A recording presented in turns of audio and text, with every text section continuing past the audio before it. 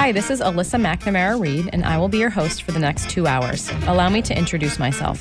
I am a certified financial planner practitioner and an investment advisor. I am co-owner of McNamara Financial Services, Inc. in Marshfield, Massachusetts. McNamara Financial is a federally registered investment advisor, and by my definition anyway, is a true family business. We work with clients like you every day, regular people that need help making sound financial decisions, or people that want one less thing to worry about. I work with clients for a fee based on assets that I manage, or an hourly or flat fee for creating financial plans. I am not compensated via commissions unless I have the pleasure of helping someone with their insurance needs. There are some things worth paying for, and perhaps a lifetime of financial security is one of them. I, of course, cannot guarantee that working with me will ensure a secure financial future. McNamara on Money has been a call-in talk radio show since 1990. I love hearing from listeners, and there truly are no dumb questions. In fact, I like the simple questions, because everyone should have the answer to those. Just don't call me asking for the next hot investment or which market is going to outperform this year. Number one, that's not the nature of this show. And number two, I have no idea. Any advice I give to a caller is meant to be generic in nature and should be verified with his or her own financial professionals. You will hear about a variety of topics on this show that relate to investments and personal finance. We try to cover topics that people can relate to regardless of their net worth or financial situation. And of course, we try to keep it interesting. I would crunch numbers for 2 hours or spreadsheet cash flows because I'm a total math nerd, but that wouldn't much make for good radio. Instead, I choose to educate people on topics surrounding big financial events in life, like marriage and divorce, kids in college, death of a loved one, career changes, and of course, retirement. I once heard that it is a smart man that knows what he doesn't know. I'm sure it was my dad that said that, and I'm also sure that it applies to women. That is why I invite guests onto my show that have expertise in different areas also related to personal finance. I feel it's important to note that the opinions of these professionals are not necessarily the opinions of McNamara Financial or any of its advisors. As long as we are on the subject of disclosure, I should note that while we may discuss investments and or markets on this show, that past performance is not indicative of future results. Thanks for tuning in.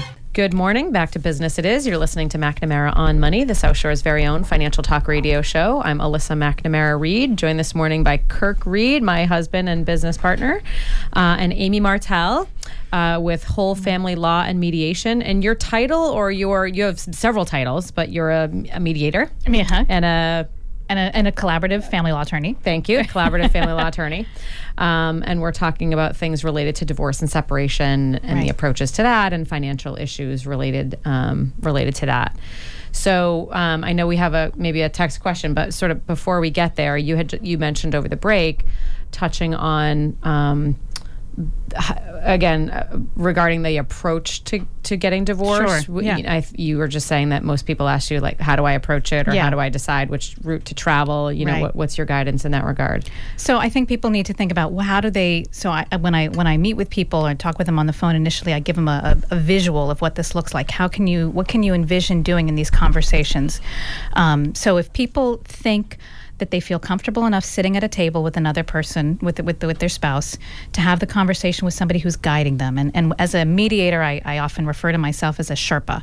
So I'm there to help people get from point A to point B, identify all the issues that they need to identify, touch on all those, resolve those in a way, and then I hold some of the baggage and make those conversations a little bit easier just by being a third person in the room. So I facilitate those conversations that seem overwhelming and hard, and are hard. The mediation is not the kumbaya process. It can be really emotionally challenging and draining and cognitively challenging, or do they feel like they need to have an attorney with them in the room at all times in order to have that process? And you can do that in mediation, but in that situation, for some people, that may be a reason for them to choose something like a collaborative law process. They still want to keep the process out of court, but for whatever reason, they really want to have attorneys facilitating that process. And maybe they also, feel like that addition of that third person coach, because of whatever the emotional issues are or the personal issues are, they want to have that team working on their behalf in order to resolve this. So are there essentially 4 routes to travel when you get divorced? So number one, the traditional, you each have an attorney, you go to court. Yeah, and I mean, you don't have to go to court with the attorneys. I mean, they could just be settlement. There's plenty of cases that do settle even without going to court at all with conventionally trained attorneys. Okay. Yeah, I would say I mean, but so maybe there's 5. Okay, so the tradition. So litigation. Okay, litigation all the way. Yep. Working with attorneys to settle the case. Maybe going to court once. Maybe not. That's the collaborative. Not quite. Oh, I know. All right. So, and I have on my website for anybody who needs. I have a lot of these materials on there. Okay. And so I have a spectrum of these court processes that is on the website in the resources section, but so. Litigation, full-on litigation, settlement-oriented process, and then collaborative law, which is 2 attorneys who are interest-based negotiator trained, working with this neutral coach to facilitate the process, and then mediation. And then there's sort of this out-of-court resolution that people can do. We call a kitchen table resolution, where people are working together. Maybe they're consulting with attorneys on the side, but the attorneys aren't working together. Maybe there's no kids, not a lot of assets. It's just pretty simple. I mean, I sometimes have clients come in and say, we know what we want to do. We just need an attorney to help us draft this up. And in that situation, I can either work as a mediator to help both, and draft on sort of behalf of both of them, but not providing legal advice to either one of them, or I can work as an attorney for one of them, draft the documents in a way that is cooperatively and collaboratively minded, still taking into consideration the other person, but I have the other person sign an acknowledgement that I'm working as the other person's attorney, so I'm not working for their attorney. Okay. And sometimes they may choose an attorney to refer to at some point. If someone chooses to go to the collaborative law route, are those... Do those attorneys have a special designation or something? Yeah. Not any attorney can work in that capacity? Correct. So there's a 35-hour training, an introductory training that you have to do in order to start calling yourself a collaborative lawyer. Okay. Right. And that's offered by Massachusetts Collaborative Law Council in Massachusetts. People can go online to www.massclc.org, and you can actually find attorneys who are trained in this process. There's a listing of attorneys who are trained in this model. Okay. Same way that there are mediators listed on the Mass Council of Family Mediators website. Okay. So there's that training, and then of course there's recommendations that people get additional training. Right. So I wanted to sort of segue into the financial aspects of divorce, and I've helped several clients go through divorce, some amicable and some not. But it's the things that I see that complicate the division of assets are real estate, like the family home, and if there's significant equity in the family home, and then how you divide the asset. So you were mentioning in the state of Mass, it's not just 50-50 everything. Right. And the family home, the marital home, complicates the division of assets, because if one wants to retain the home, there's either a buyout scenario or assets are divided differently as a result. And, well, I guess that's the biggest complication that I see. Future source of income like a pension, which are relatively rare, but still teachers and things and some companies still have active pensions. However, that could just be a 50-50 split in the future. So, I mean, from your point of view, what are the things that complicate division of assets? Sure. If there's no equity in a home and one financial asset, then I would assume it's just 50-50. But what are the other sources of complication? And so, I mean, I would say that what you just said is one of the biggest complications. Let's say that a family has kind of lived in a kind of conventional way, where one person has been working out of the home and the other person has been staying home with the kids, and they've got equity in the family home, and maybe they've got a retirement portfolio and some savings, but there's significant equity in the house, so significant that a buyout would be extremely difficult for the person who's staying in the house, no matter how much support they're receiving to do.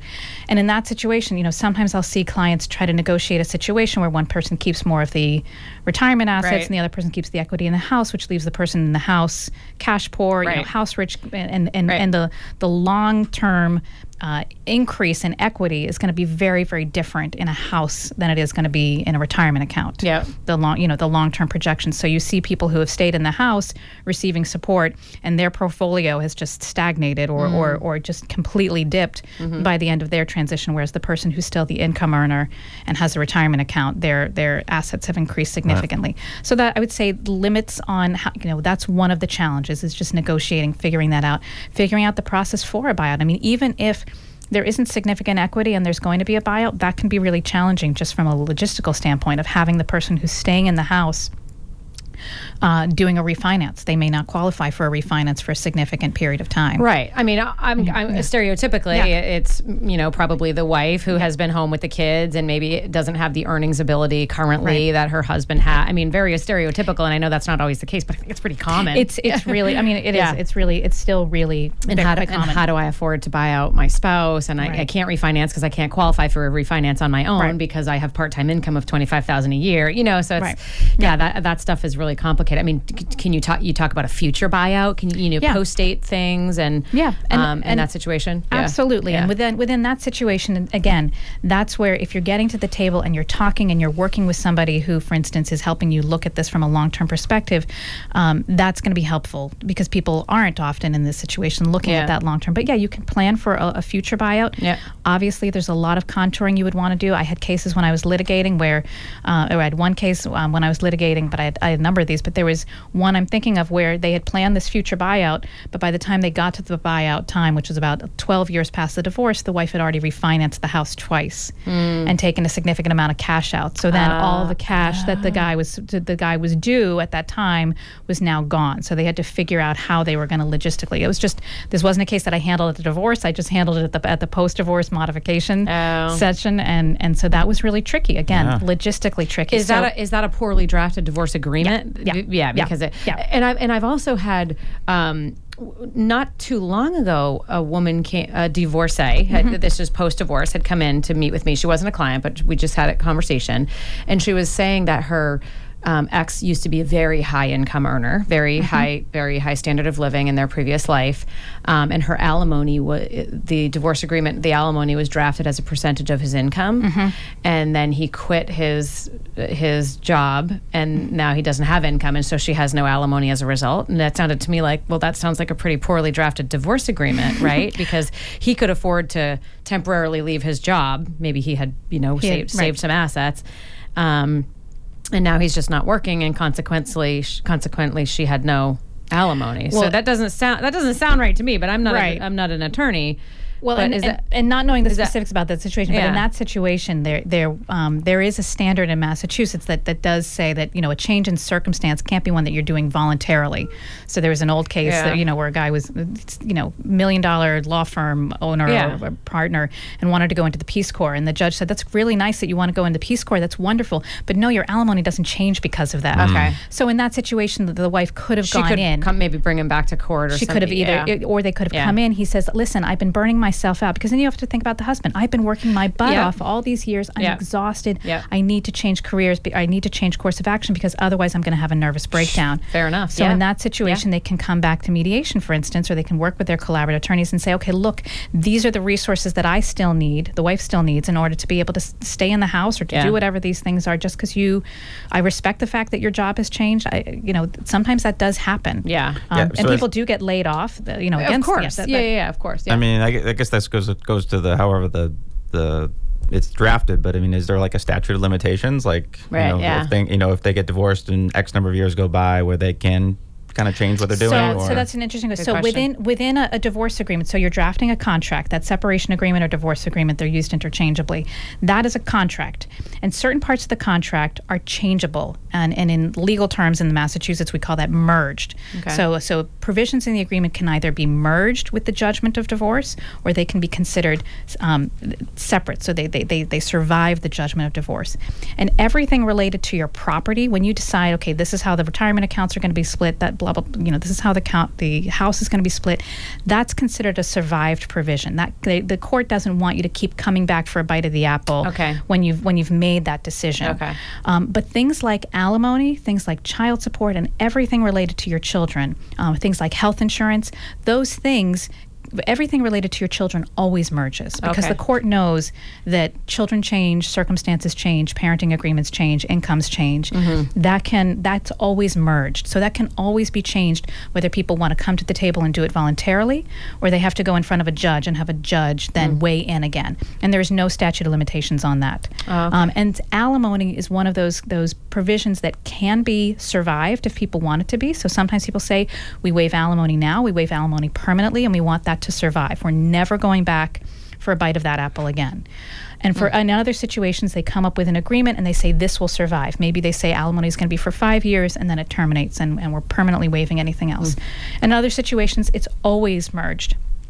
So if there's a significant change in circumstance, then people can come back and have that revised at a later point. We did have a text question since we're talking about it. And the question was, how is child support calculated? It's a great question. So child support in Massachusetts, there's actually child support guidelines that have been set by a committee that's comprised of attorneys and judges and other professionals. They have determined what is, based upon a total household income, what is the general amount of that total household income that would be dedicated to supporting the children. And that's including taking care of, providing a roof over the children's heads, providing food, utilities, cell phones, blah, blah, blah, things like that. So there's a formula that the court uses, and there's calculators that are online, child support guidelines calculators that take both persons' incomes. There are deductions for child care that you might be paying and health insurance that you're paying.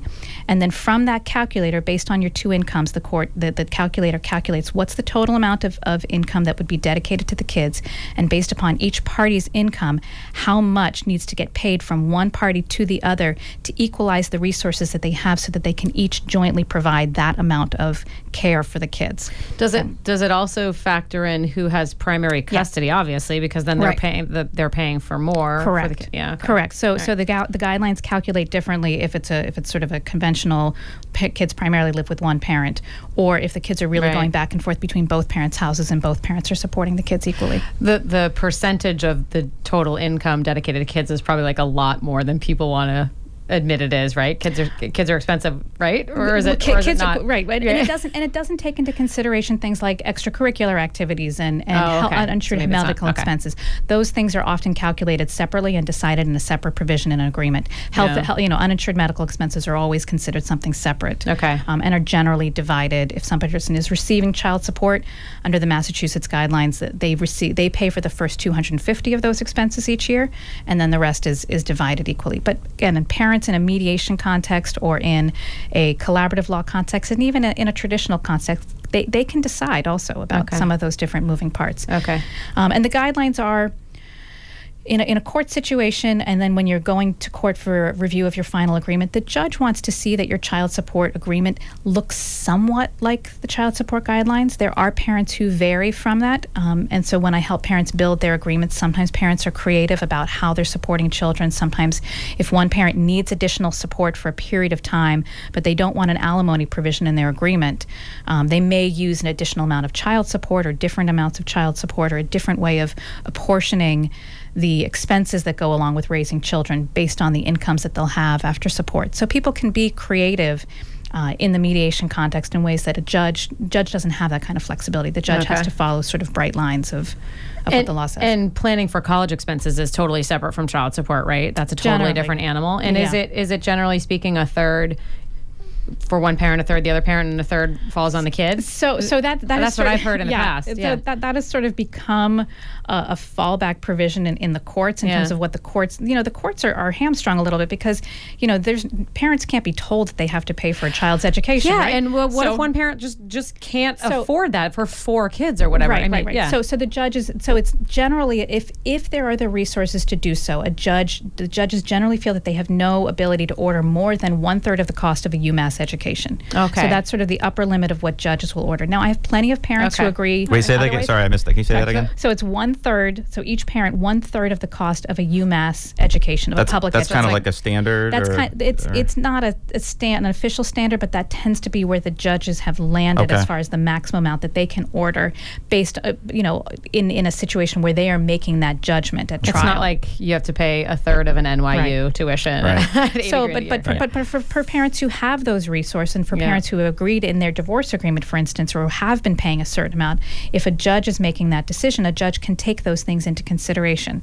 But a judge is not going to order a parent who doesn't have the resources to pay for college to pay for college. No. So, but parents in a mediation context are always talking about that and thinking about: are we creating a shared 529? Are we each going to have separate ones? How, does what we've saved thus far, if our parents contribute, how does that come into play in terms of what we're each expected to contribute? Right. And sometimes it's just too far off. They can't even they can't even think about that. Right. Anything else on child support? I just had one other. We were talking earlier about the things that complicate division of assets. Yeah, and small business or business ownership. Yeah. Like if one spouse owns a business and the other Sure. spouse really wasn't involved, or one spouse is a partner in a law firm, for example, and the other spouse really, isn't involved. Like how do you work through that? Because in a small business, for example, I mean, our future earnings might be really difficult to anticipate, and could either be overestimated or underestimated depending on the future. So how do you work that in? So that's a compound question, because then the other thing that you're talking about is future earnings in terms of predicting things for support, for instance, when you're working in a small business that can be so varied. And one of the beautiful things about, again, mediation or working out of court is that you can be creative and you can look at the realities of, for instance, seasonal income or income that is commission based, where somebody has a certain amount of income as a salary, but then they receive commissions and they might get huge chunks. I have folks that I work with who might have $100,000 in base income, but then they receive a $200,000 bonus as part of their commissions earning twice a year, and so they've been living off a credit card in the meantime because they're living at that particular means, and so they have to negotiate that. So that can be varied. So I have an interesting case that is starting right now where a couple actually wants to continue to be co-business owners. They have a business together. They are going to be getting divorced. They're very amicable.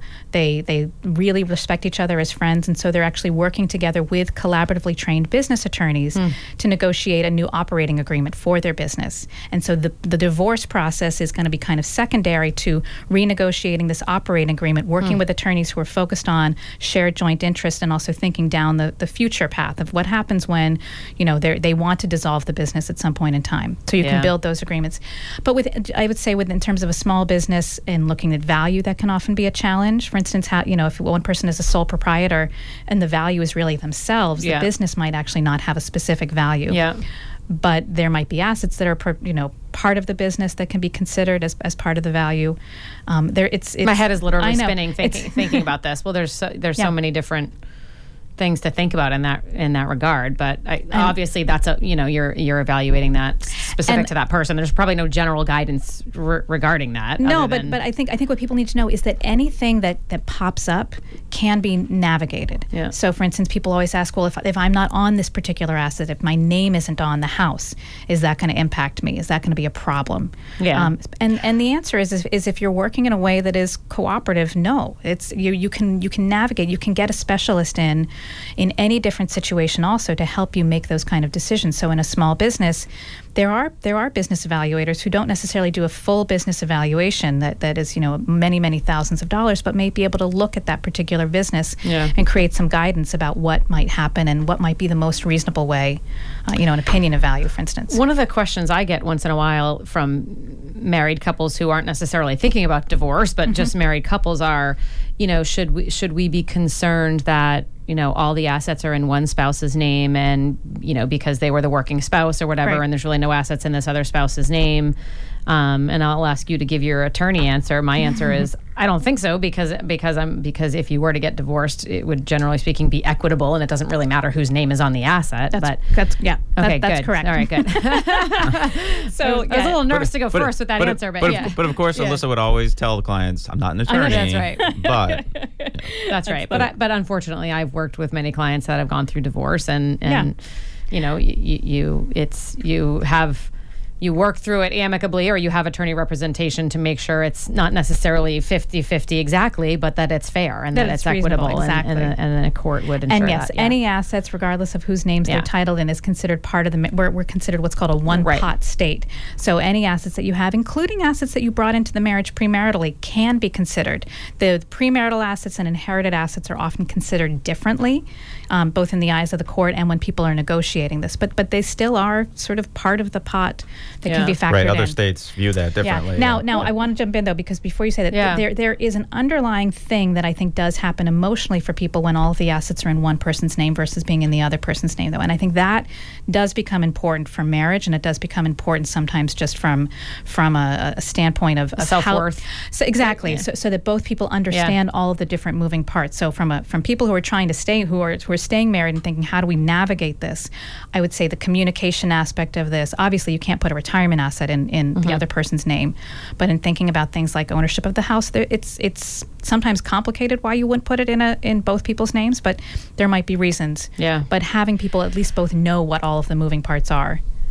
I just wanted to ask, sometimes I think about, how common divorce is, right? And like, if you think ahead 50 or 100 years, like, are people even going to be getting married anymore? That's a great question. I mean, in our line of work, people, even married couples, keeping their assets separate is just becoming more and more common, and I don't see a problem with that. I mean, I just think it's a personal preference, but sometimes I just wonder, like, do you think could our society evolve to the fact that to be in a place where marriage isn't even a thing anymore? Right. I mean, there's a lot of moving parts in terms of, half of my spouse's Social Security if I don't have earned income, and survivor benefits on pensions and things like that in the financial world to be worked out. But have you ever thought about that? Like, I haven't thought about that. But you're right. When you're keeping, in some ways, you think the purpose of marriage has always been a business transaction at its heart, right? It's really about property ownership. That's always what marriage has been about. Yeah. And so if people aren't interested in joint property ownership, what is the purpose of marriage then? How does that keep you together? And I'd say that goes back to the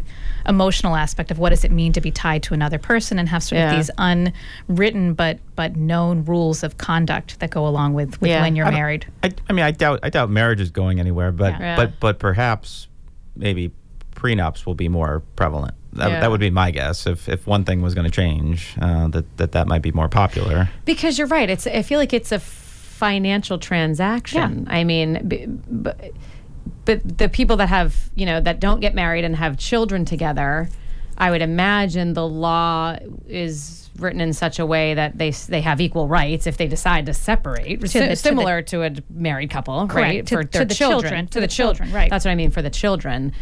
I get that there's the people that make a life together but don't get married.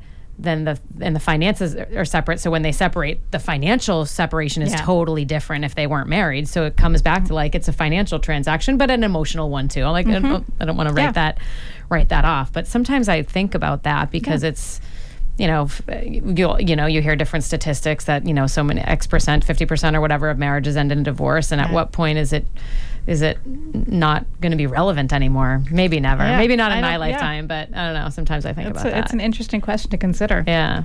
Anyway. All right. Well, we have to do your dad's announcement again. Oh, okay. Go ahead. Do you want me to do it? Yeah. All right. So next Saturday, right? Next Saturday, July 6th. That sounds 6th. Right. Yeah. The 4th is a Thursday. Yeah. Yes, correct. Thank you. So Mike will be hosting the show, and he's looking for a couple of couples. He's looking for several people. Right. Yes, so whether married or not. He's hoping for 4 people and to come on the air and talk live about a retirement checklist.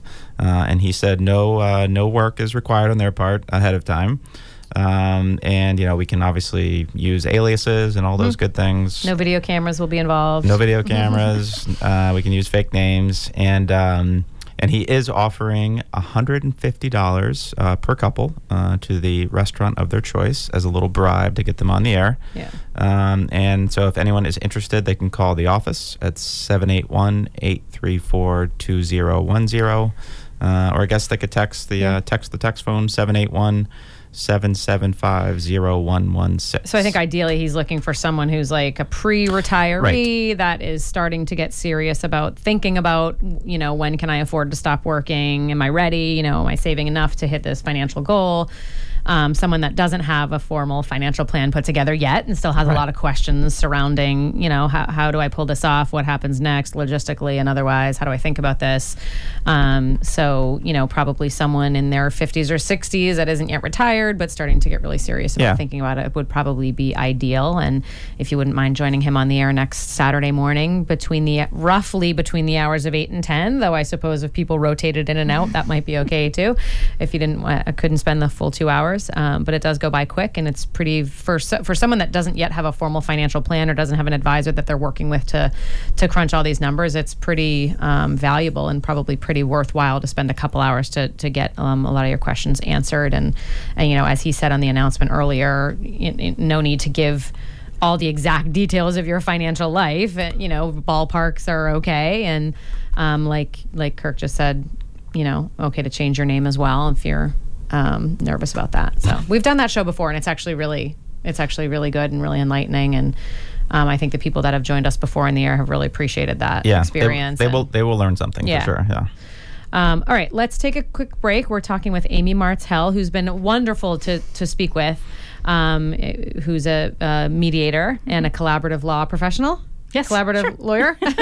And her website is wholefamilylaw.com. She's right here in Marshfield. We're talking about things related to divorce and separation today, and best ways to approach that, and best ways for couples to work through that and think about that process. We did want to get into prenups and postnups. Sure. I wanted to chat with you about that after the break. If anyone has questions for us, you can call the studio, 781-837-4900. We're here for about another 28 minutes or so. Let's take a quick break, Tim. We'll come right back.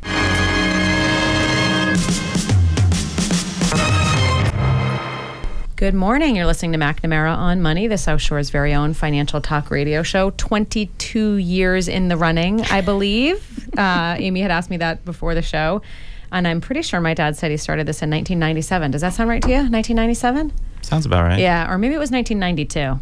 Well, 22 to 27 years running. We're not quite sure the exact specifics. But we are recording live this morning, 781-837-4900, if anyone has any questions here before 10 o'clock.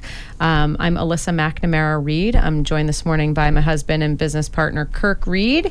And we are chatting with Amy Martell of Whole Family Law and Mediation. She's right here in Marshfield as well, right up the street. We could literally...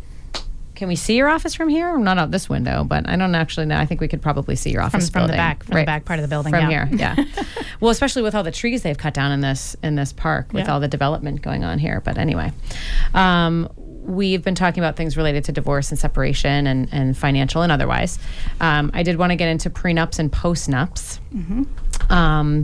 So I guess just generally speaking, it doesn't seem to me that prenups are all that common.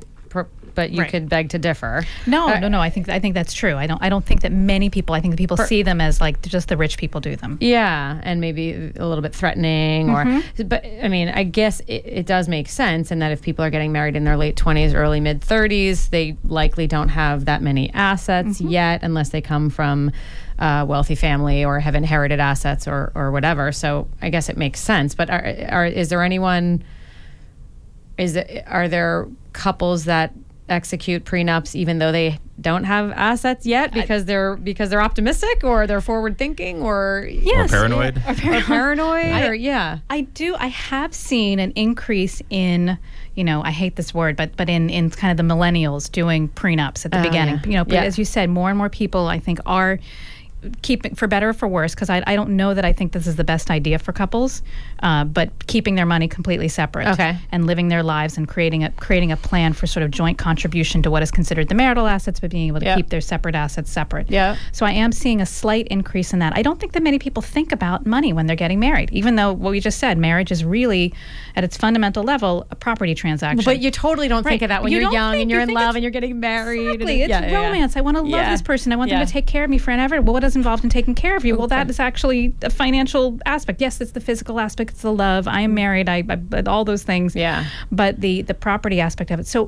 what I like about prenups is that it forces people to talk. At least prenups done the way that I do them and the way that some of my colleagues do them. So not the prenup that's presented to a person, a week before they get married, which probably was not going to be held to be valid and enforceable because of the timing that it's presented. Okay. But I've had a number, so I do mediations for prenups and I do collaborative law process for prenups, and then a sort of settlement negotiation model too. And those models where people are getting together to thoughtfully consider what they have, what they expect their future to look like, I think can be a good thing too, because it gets people to talk about the stuff that ultimately can unwind a marriage at the end of the day. I mean, financial issues are one of the number one reasons that people wind up getting divorced. They have different ideas about how finances should be managed. They have different ideas about who's contributing to what. One person stays home, but they've kind of tacitly agreed to that. They haven't formally said, yes, I'm going to stay home and I'm not going to go back to work. So they're not talking about those things. Little tiny resentments build up. I call those micro frustrations. Those micro frustrations happen and then they wind up snowballing and creating additional friction. So if you get into the habit of talking about these things, of understanding what the totality is that the two of you have, I think that sets a good foundation for a marriage. So I am seeing somewhat more. So even in a situation where people say, everything is going to be married, everything is going to be joint, this is what's, even if a prenup is just, we acknowledge that everything is going to be joint, but these two things are going to remain separate. Like my mother's, the inheritance I received from my mother, I'm going to get to keep on my own. Okay. Is anything fair game in a prenup, as long as they agree to it and both sign? So anything is fair game. A prenup does have to be considered fair and reasonable at the time that it was executed and fair and reasonable at the time that it's implemented. So the fair and reasonable standard is based upon the divorce standard to a certain extent. That said, people are, two consenting adults are free to contract to things that a judge might not be able to do. So that fair and reasonable when it's implemented doesn't necessarily have to be exactly what would happen if they were to get together and a judge were to make that decision for them at the end of the day. So in that example, is it fair and reasonable that one party could say, well, my future inheritance from my family is mine, even if it's multi-millions? It's totally fair and reasonable to decide that. What happens at the end of the day, so if they do wind up getting divorced, and let's say one person challenges the prenup, this is the only time it comes into play about whether it's reasonable, is if one person challenges it. After the execution or during the negotiation? No. So they're free to negotiate it, and they can sign everything. But the only time the fair and reasonable comes in is if they do get divorced, and then one person challenges whether the prenup should be enforced. So you can challenge a prenup and say, what was the point? The point might be, hey, I was pressured. This person put it in front of me the night before the marriage, or I really, really, really wanted to marry the person, but I wasn't in the right state of mind. I mean, some of those things can actually unwind. Or I didn't know about that he told me that, or she told me that it was going to be $1 million, but it's actually $20 million. And we've relied on that $20 million because we've done this and this and this with it. And so now it's become really interwoven into the fabric of our marital lives. So it's not reasonable to implement that in the way that it was drafted. Okay. So there's this second look. Do you put kids? Can you put like future kids into a prenup? That's a great question. I get all the kids. Exactly. You cannot deal with any issues related to children in terms of custody, support, any of those things can't be in a prenup.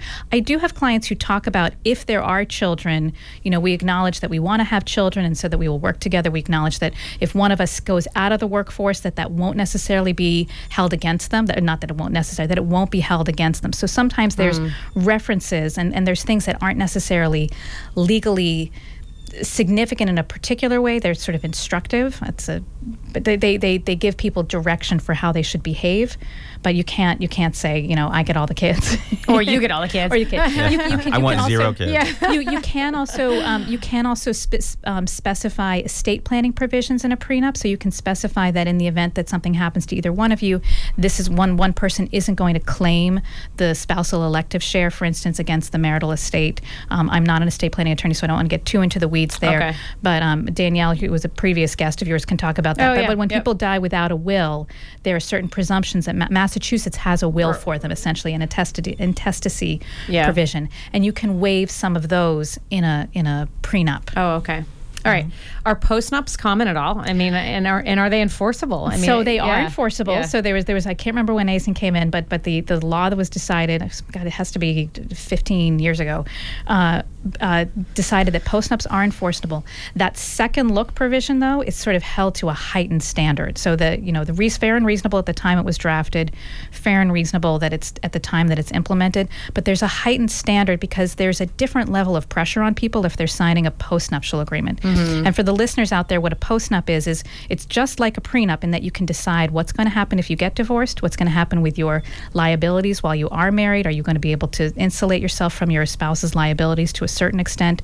What's going to happen if you were to someone was to pass away? You can also make decisions about how money is going to be used during the marriage. Mm-hmm. But because you're executing it during the marriage, there's this additional level of pressure, right? Because you are already in the marriage. And what does that say to the other person? Exactly. That sounds like a good way to cause a divorce. Yeah.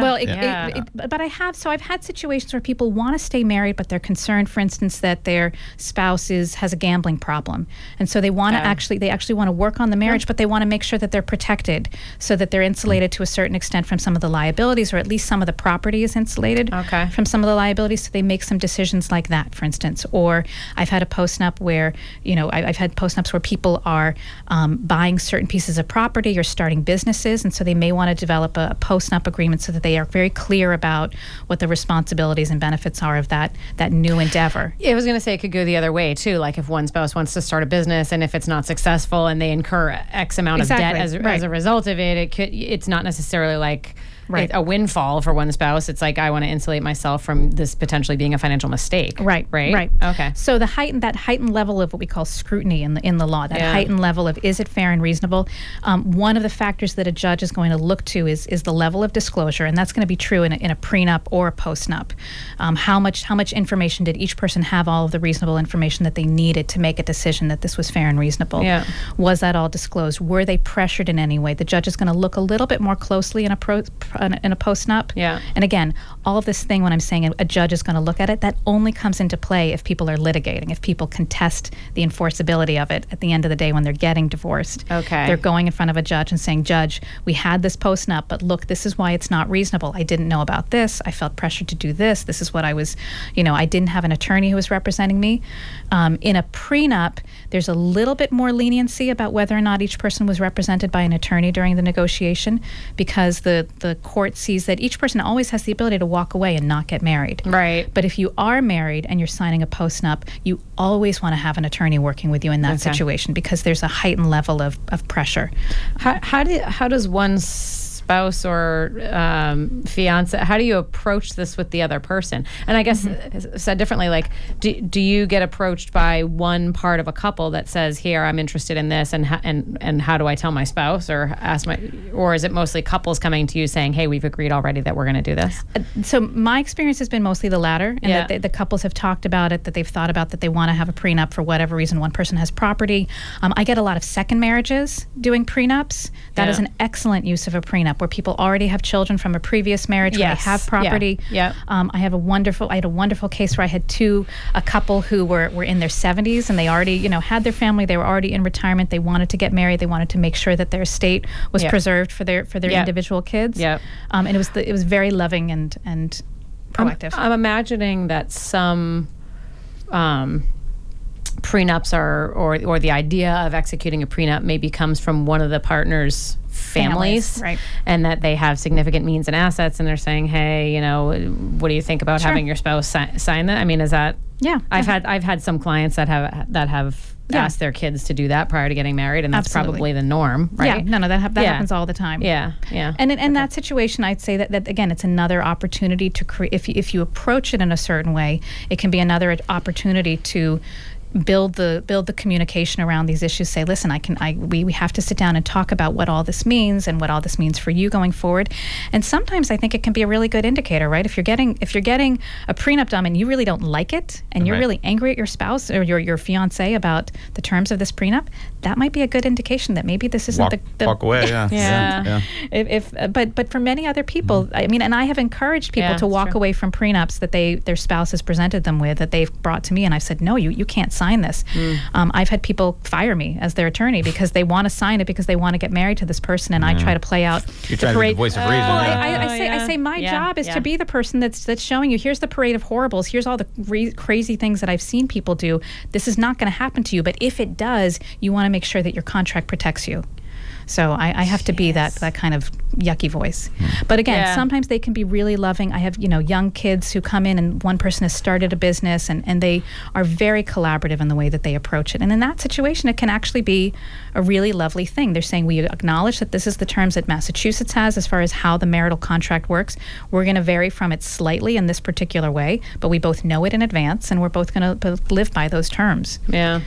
So what if someone said to you, hey, I Googled prenup, and this document came up, and my fiance and I, we filled in our assets, and we're going to sign it. What's your response to that? I would say, that's because I'm sure that happens. It happens, right? And it happens with divorce too. People pull something off the web, and I'll say, okay, that's all well and good for you. I'm not going to be able to help you with that particular agreement, because these are the different things that can be problematic with an agreement. And I would explain to them again that same standard. If you're negotiating a prenup, there's a reason that you're doing that. And here's what would happen if you didn't have a prenup, and if you have this particular prenup, this is what it would look like. And maybe you want to do something that has a little bit more enforceability if you're going to go through the process of actually having enforceability is probably the issue. Enforceability, and also predicting. People have romantic ideas about what their life is going to look like when they're getting married. That's part of this. But people are willing to pay, $20,000 for their wedding, but they don't want to pay $5,000 or $2,000 to have a prenup done. That's really high quality. That's thoughtful. That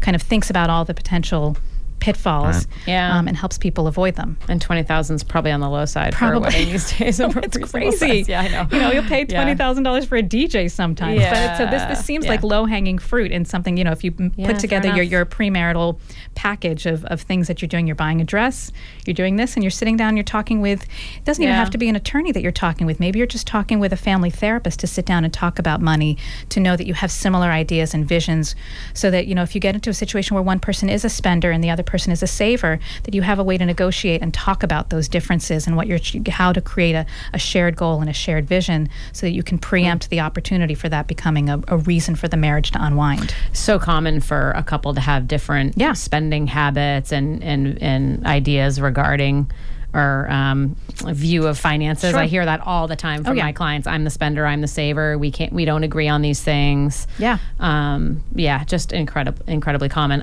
And the other piece is people have mismatched assumptions, and they just assume because they think that everybody else thinks that, and that their spouse thinks that. So this makes complete sense to me. Why wouldn't it make sense to you financially that we would do this, or that I put $50,000 into the house and we've only been married for 5 years? Of course I would get it back. And another person would say, well, no, that was a gift from your family to both of us. So even just setting down fundamental understandings together, so that those mismatched assumptions don't create more conflict. I would imagine that as the average age of a couple getting married increases, then prenups might increase as well. Just given that people have more assets as they get older, they are more financially independent in their 30s than they were in their 20s. They might be more cognizant of financial issues, and so perhaps they'll be more common. But I feel like I've definitely seen a slight uptick in them recently over the past couple of years.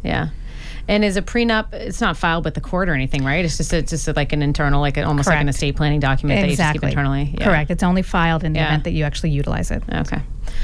All right. We've been chatting with Amy Martell, Whole Family Law and Mediation right in here in Marshfield. We've got a few minutes left. Do you have any more questions for Amy, or anything we didn't cover that you wanted to talk about today? We were sort of a little bit spastic and a little bit all over the place, but well, I don't know. I guess I'm always kind of curious. Or the questions that you always hear from people are always concerned about the whole hiding of assets thing. And I mean, so if somebody, so you go through that whatever it is, the discovery process, and let's say somebody successfully does hide something.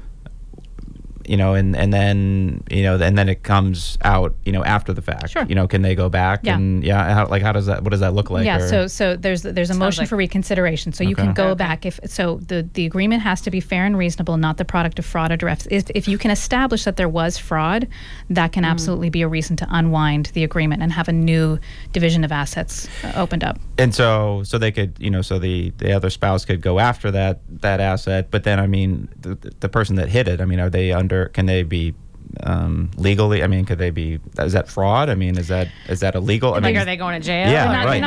There isn't a criminal aspect of it in the family law court. No, there's not a criminal consequence. It's a civil court, so there's a civil consequence. When the civil consequences, you get that in that situation, you do potentially get another bite of the apple. It's a pretty high threshold to prove, because people are supposed to have done their due diligence when they sign an agreement. They say that they've had access to all this information. So there's a high standard, but I certainly have seen it. I haven't litigated a case like that myself, but when I was working with the judges, we did see a couple of cases come through where there had been significant fraud. I mean, the classic, Cayman Islands kind of accounts offshore kind of things. But they were eventually discovered. Mm-hmm. Yeah, and there's tools. So if you have those kind of concerns, realistic concerns, there's an opportunity during the divorce process. A lot of times what happens is people just want to get it done. Yeah. And so they say, I don't care about this, but then they wind up caring about it later on. Sure. It's always one of the questions I ask people when they get to the end of a case and they get what we call negotiation fatigue. They say, I just want it done. I say, you just want it done now. But 20 years from now, when you say, gosh darn it, I really made a mistake not doing that. I don't want you to be thinking that later on. I want you to be at peace with whatever you've decided at this point in time 20 years from now. Yeah. Even if it means rolling up your sleeves and slodging through a little bit more of this muck. Taking your time. meantime. Yeah. How many times do you normally meet with clients that are going through mediation? Is it like a couple times and they're good to go, or is it like 15? Or I would say so. My personal average tends to be between 2 and 3, and that tends to be how I work. That's not true of many other mediators. I see many other mediators where it's like 4 or 5 tends to be, and it's individual depending on what the clients want me to do. So there's other mediators that really do an in-depth financial analysis with people while they're in the room with them. I tend to work with people and evaluate what is their capacity to do some of this as homework. Again, my particular bias is how can I keep this process streamlined and efficient as possible so that people are using me for the things that they really need me for, and not using me to duplicate efforts that they could do on their own. Yeah. So I would say 2 to 3. I have clients who do come in and they say we've spent all this time and we've worked together and we really just want to talk through what we've done and talk about maybe the 2 or 3 issues that we don't yet have an agreement on. Right. Make sure we're not missing anything. Yeah. I might meet with them just once before I can do all of the drafting, and then we may meet one more time to review the draft together.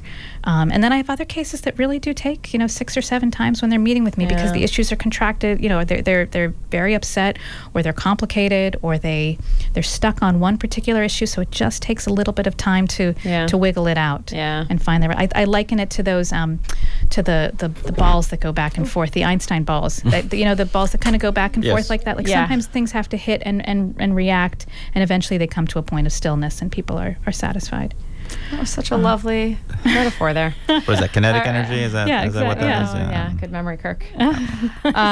All right. Well, we just have a few more minutes. So, Amy, you've been wonderful. Thank you so much for being here this morning. Your voice is very soothing, and I'm just, it's just very comforting to listen to you talk about this, which is a very daunting and stressful, topic or situation for people financially and emotionally and otherwise. And I feel like I can understand why you're successful in your practice, and that the way that you talk about things and explain things is very warm and comforting. But anyway, thank you for being here. Maybe just give out your contact information for anyone who might want to chat with you after the fact. Sure. Yeah. So you can find me at Whole Family Law, www.wholefamilylaw.com. That's on the web. My phone number is 781-780-2500. Again, 780-2500.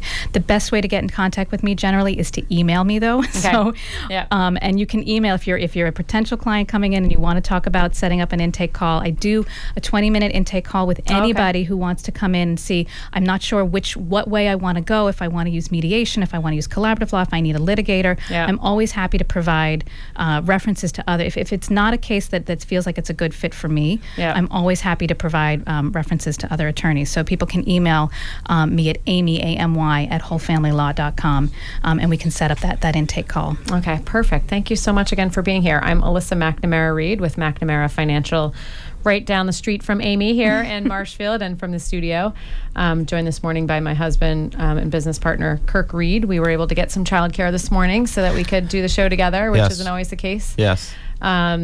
So just one last announcement. We talked about this a couple times earlier in the show, but I have another minute or two. So if there are any pre-retirees out there listening that haven't yet put together a formal financial plan and wouldn't mind joining Mike on the air next Saturday morning, it would be worth your while, just from an informational point of view, and he will also make it worth your while in terms of a gift card to a local restaurant as a little bit of a bribe. Sometimes it can be hard to convince people to come here to come on the air, but he wants to do a retirement checklist type show and help people work through things to think about when they're getting ready for retirement. We talked about things to think about getting ready for a divorce today, but next week's show will be the things you need to think about in the homework that you have to do getting ready to retire and starting to put a plan together. I don't know if post-up is on the checklist.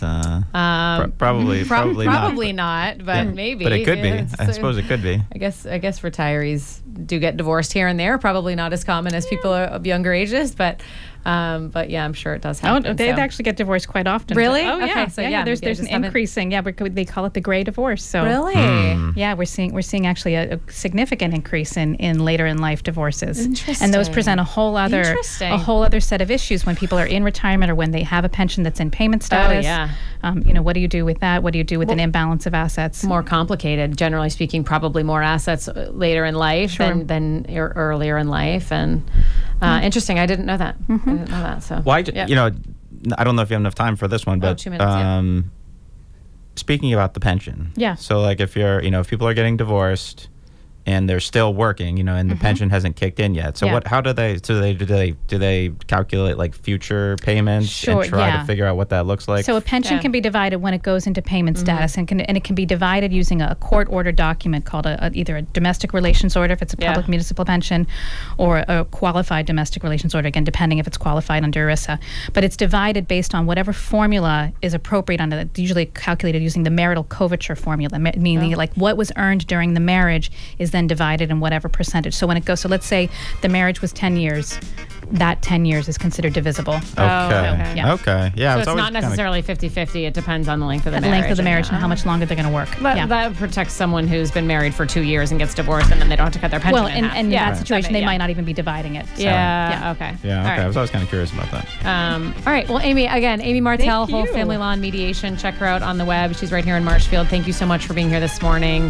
Thanks, everyone, for listening to McNamara on Money. We will see you next week. Bye-bye. Thank you.